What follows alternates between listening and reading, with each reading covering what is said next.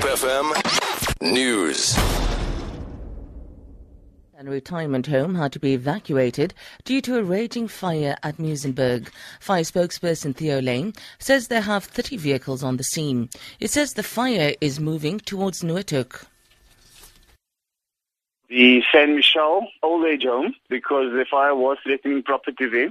We have already had 3 houses that had caught alight. No injuries were reported there. We are still in the process of evacuating areas that is in danger. This is going to be a long, drawn-out incident because it covers an extensive area of mountain slopes as well as into the urban area.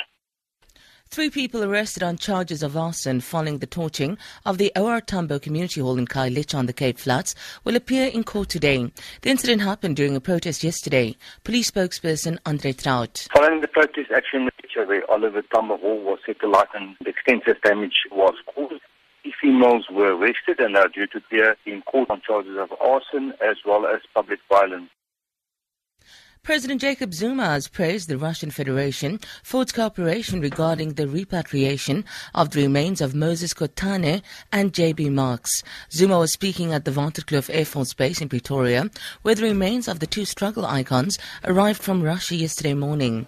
Zuma says the struggle icons have returned to a democratic South Africa that they fought for. The cooperation of the Russian Federation in our efforts to bring these 2 giants of our struggle back to their land of birth and the remarkable and stately send-off yesterday when they left Russia will also forever be remembered by the South African people as a gesture of true friendship.